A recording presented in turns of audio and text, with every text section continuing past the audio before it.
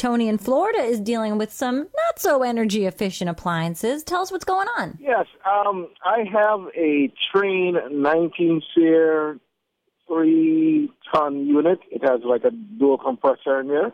I also have a Panther variable speed pool pump and one of those heat pump GE water heater. Okay. And as far as I'm concerned, those are the three appliances that would be responsible for my big energy bill. Okay. After installing those appliances, I'm still looking at an energy bill ranging between $180 and $200. Wow. That's expensive. Yeah. So let me ask you something about the Train unit that you put in. When you put that in, did you just replace the compressor outside, or did you also replace any of the internal parts? The full unit was replaced and reducted. A couple of things that you can check. One of which is to have the HVAC contractor, or if you know how to do this, check the amperage draw for the compressor when it's running. That can be done from the electrical panel with an amp probe. See if we're pulling any excessive amperage.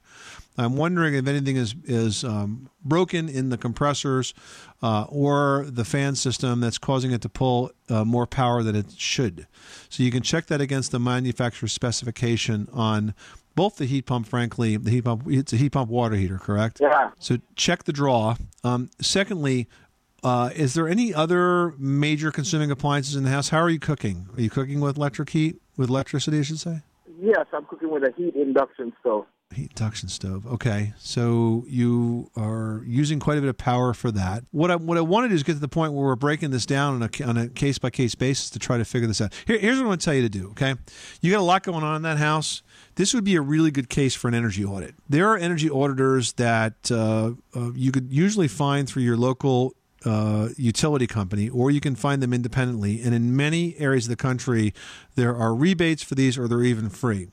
Energy auditors can come in and look at every source of energy that's being consumed in that house, as well as insulation, windows and doors, things like this.